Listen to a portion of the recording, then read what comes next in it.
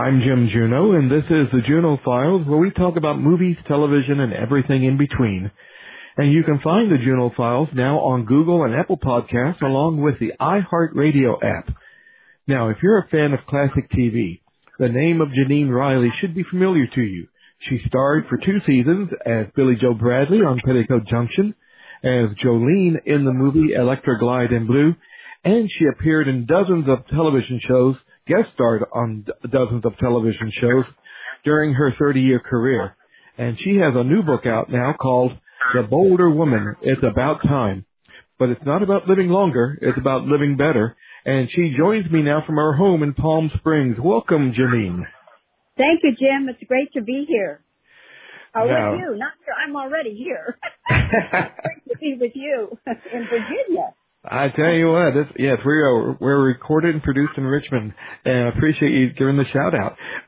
Now, The Bolder Woman. Now, I've read the book, and this is about, book is half your life story, but then the other half is basically how you should not let age dictate your life.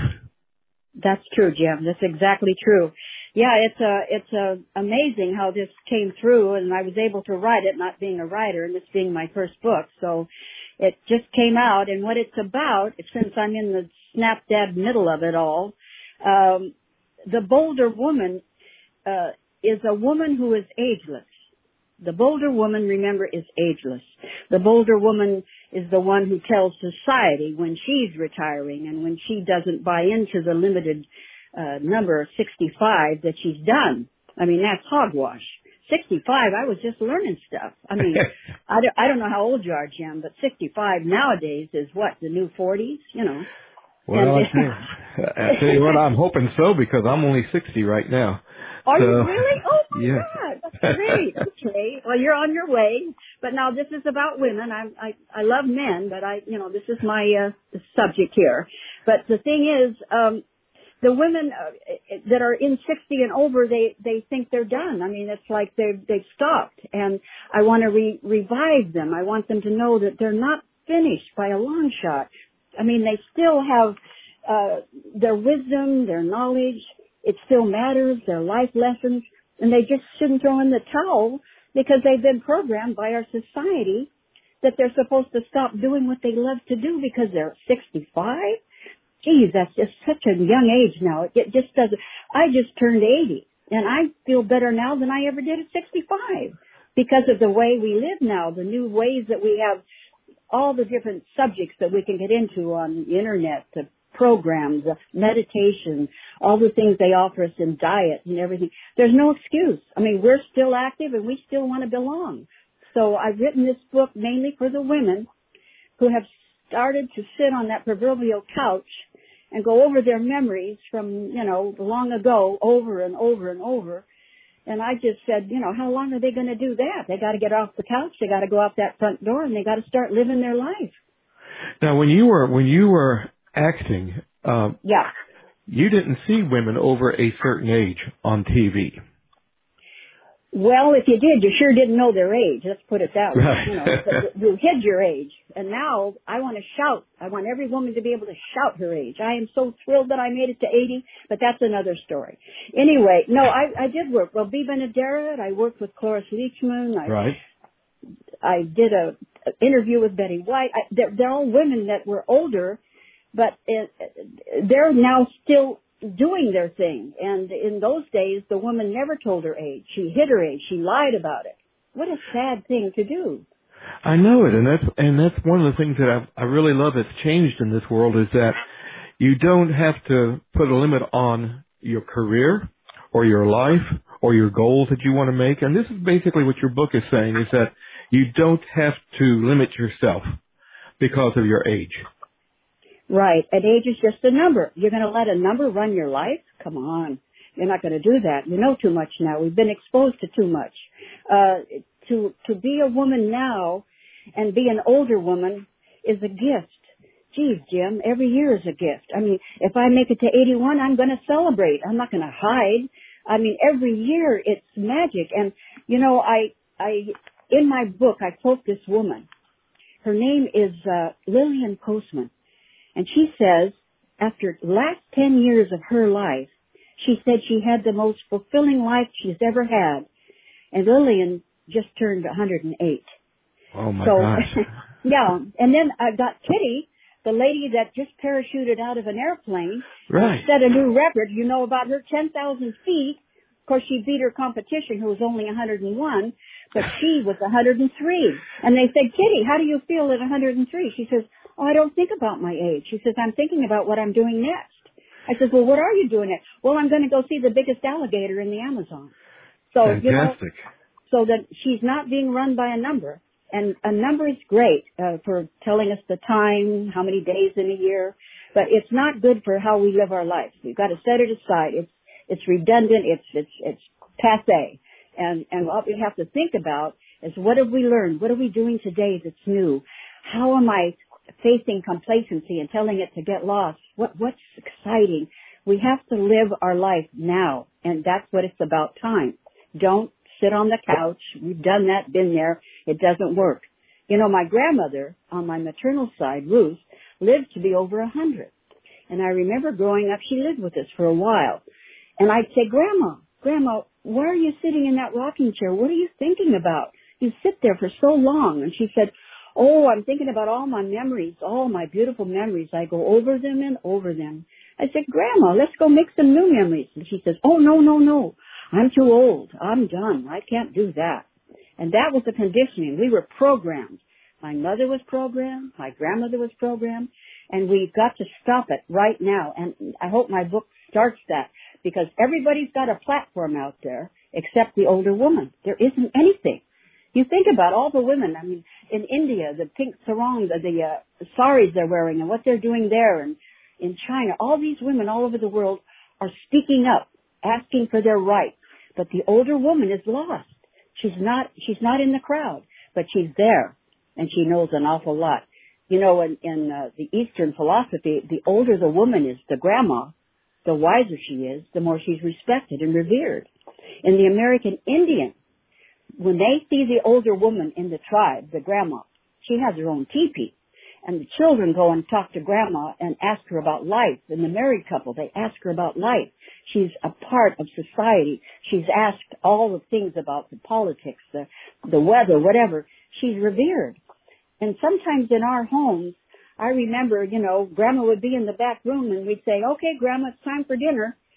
And she'd come out and sit, and she wouldn't say much. Right. I don't think that's the right way to do it. I think grandma made a point that she wanted to live to be 100. She accomplished that. My grandma lived to be over 100, but the last few years of her life were in a rest home, and they bathed her, they washed her, they fed her. I said, Grandma, okay, you made it to 100. And I'm thinking, I don't think that's the game I want to go down. I don't think that's the way I want to go. I'd rather live 5 years of excitement and have 20 years to reach 100. I don't care about that. I want to live today. Exactly. I mean, that's the way. It's the only way to live. Is right. For today. Now, in your book, you also give exercises. I mean, you say at the very beginning to close your eyes, concentrate on your breathing. Yes. And tell me. I read the book. I know what happens next. But for those of you who haven't gotten the book yet, that's only the first step. Right. Well, that's the start of the inner stage. And this is a path.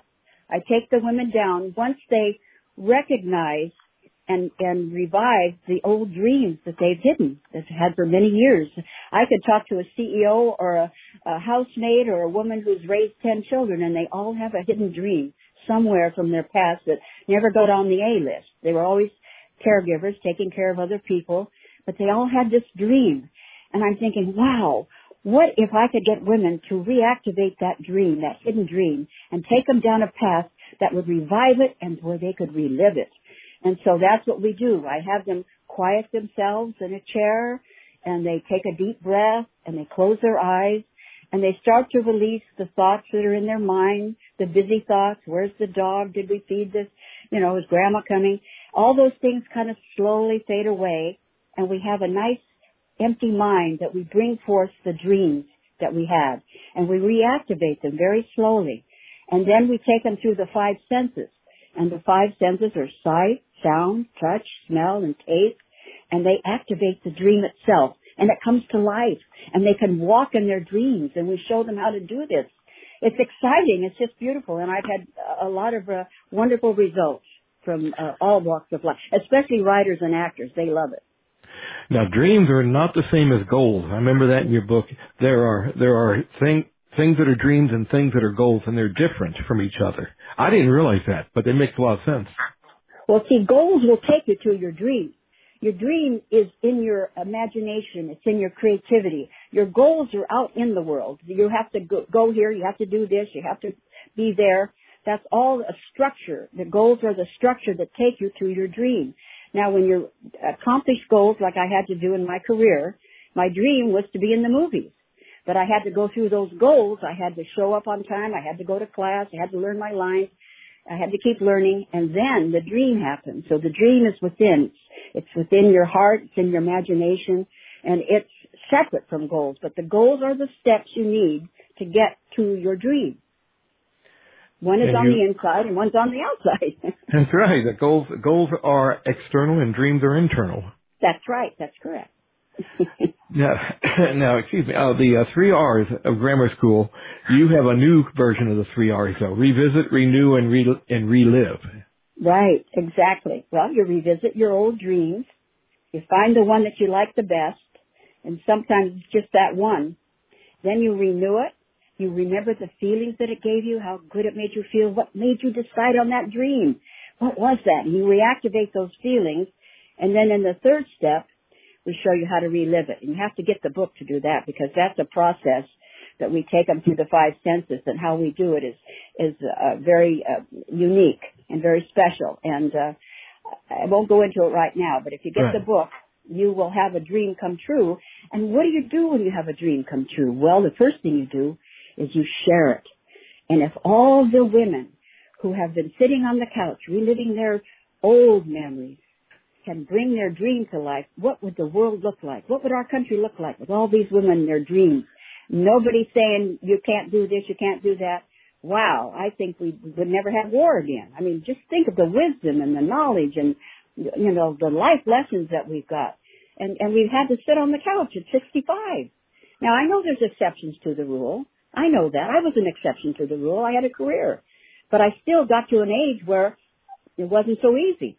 So I'm trying to activate all the women who think they're too old to go out there and start something new. You're never too old. Don't let a number rule your life. You decide.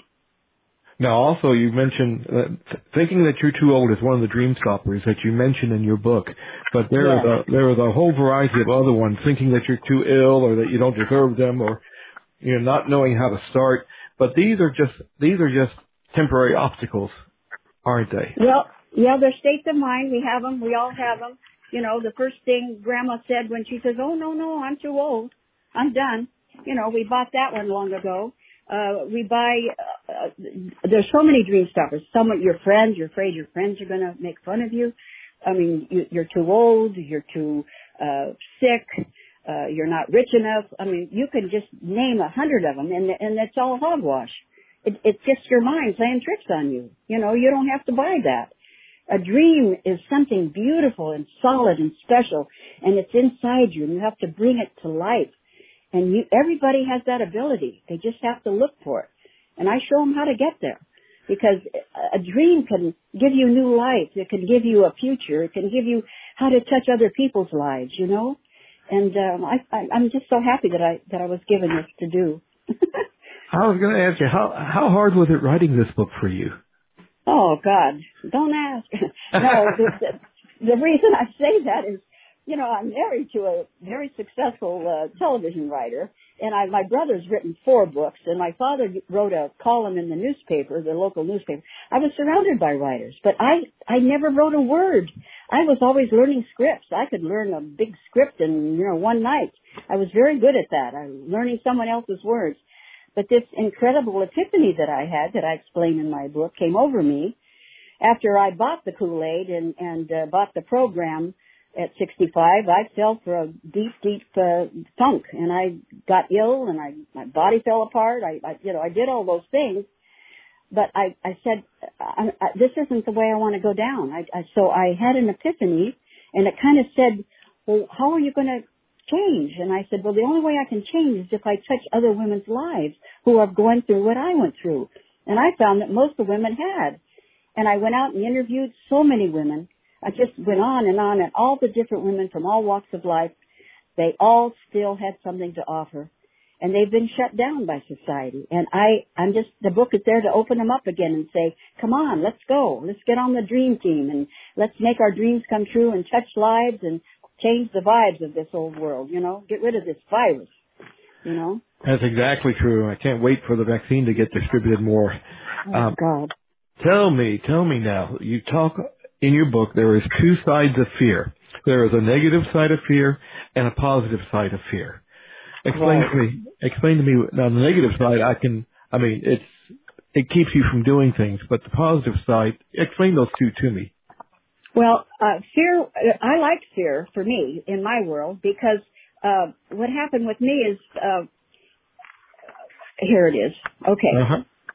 Okay, Zig Ziglar, he has that great saying, fear has two meanings, forget everything and run, or face everything and rise. So the choice is yours. So what happened to me is I noticed that every time I did something that I was afraid of and had to succeed at doing in order to win it, fear was always there saying, well, maybe you could try a little harder. You can read a little more. It made me take stock of what I needed to do. It showed me that I wasn't ready. And so it was like one of the team members said, you're not ready. You're not ready. Do more. And fear worked for me. I said, okay, I'm afraid. Therefore, I've got to learn something. And I've got to do it. I got to go for it. And, every time I'm afraid, like I was a little afraid about this interview, Jim. I didn't know what I was going to say. But you know what? I jumped in and fear said, okay, I did my preparation. I'm ready.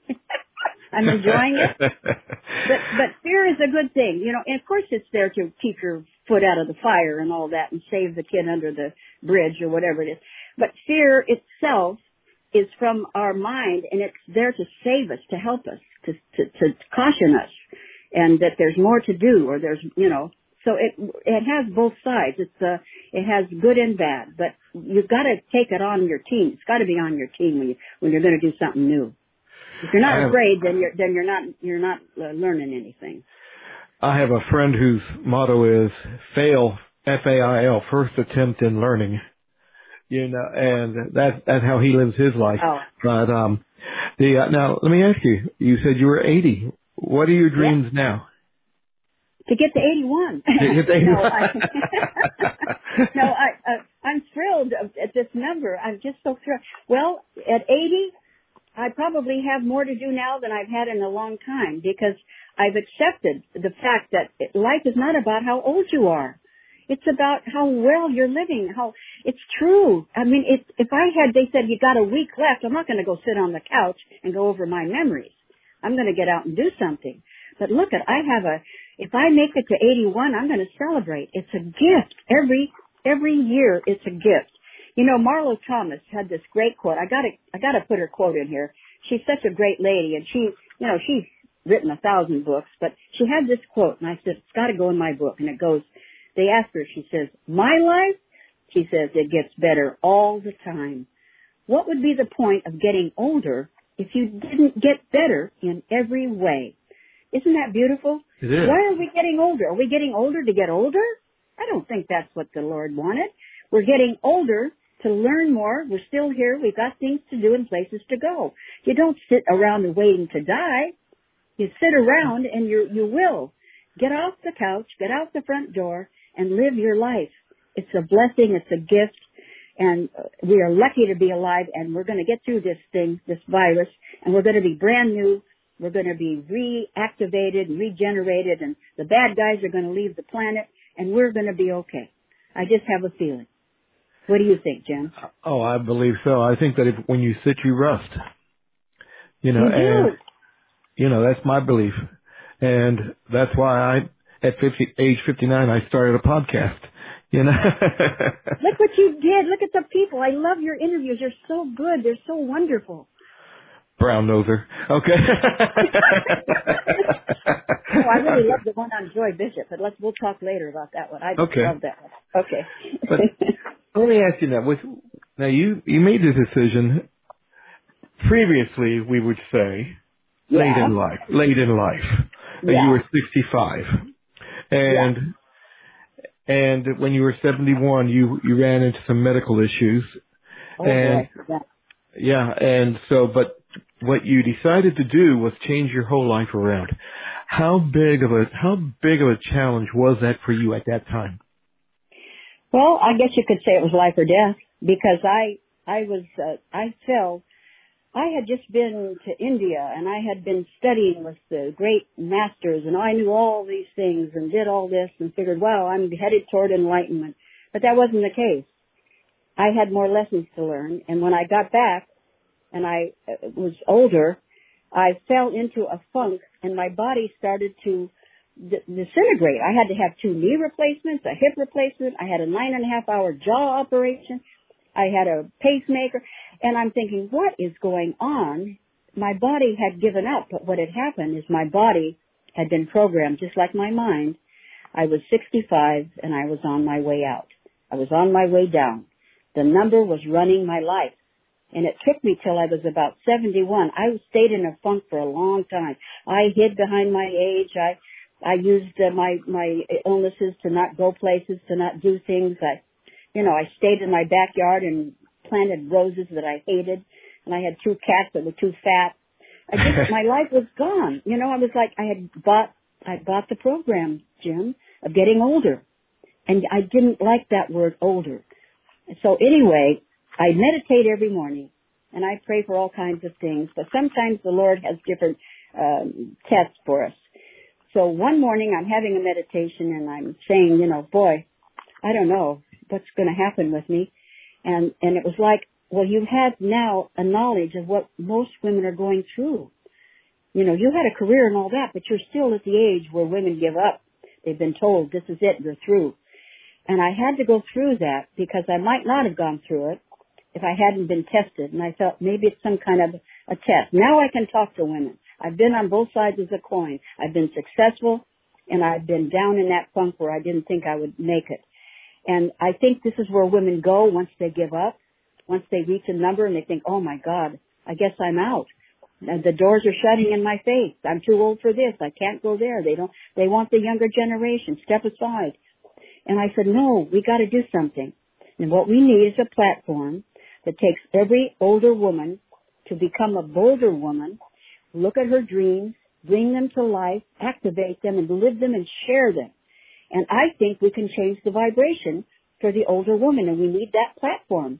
So I'm going to try and start a grassroots, one lady at a time, one dream at a time, and see how many lives that they can touch with their dreams. And some of the dreams are just magical, Jim, the things they want to do. And they don't have to be save the planet. It could be writing a poem or a song or a recipe, something that activates their 5 senses and brings them to life again. Because you can't go downhill. Life is an uphill struggle. You got to go to the top. That's where we're headed. We're not going down, we're going up. Exactly. So, and you're doing this podcast. Here you are at 59, and you're touching lives, Jim. You're touching lives. You're making people share their life. This is what I want to do. I want the women to share their dreams. Yeah. So, do you have a dream? This is your dream. It's become my dream. Yeah, I didn't realize it at the time, but it is. Go ahead.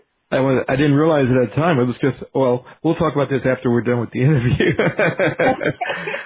Well, listen, you're in my dream right now, Jim. You're in my dream. And whoever's listening to me now, and you, they're in my dream.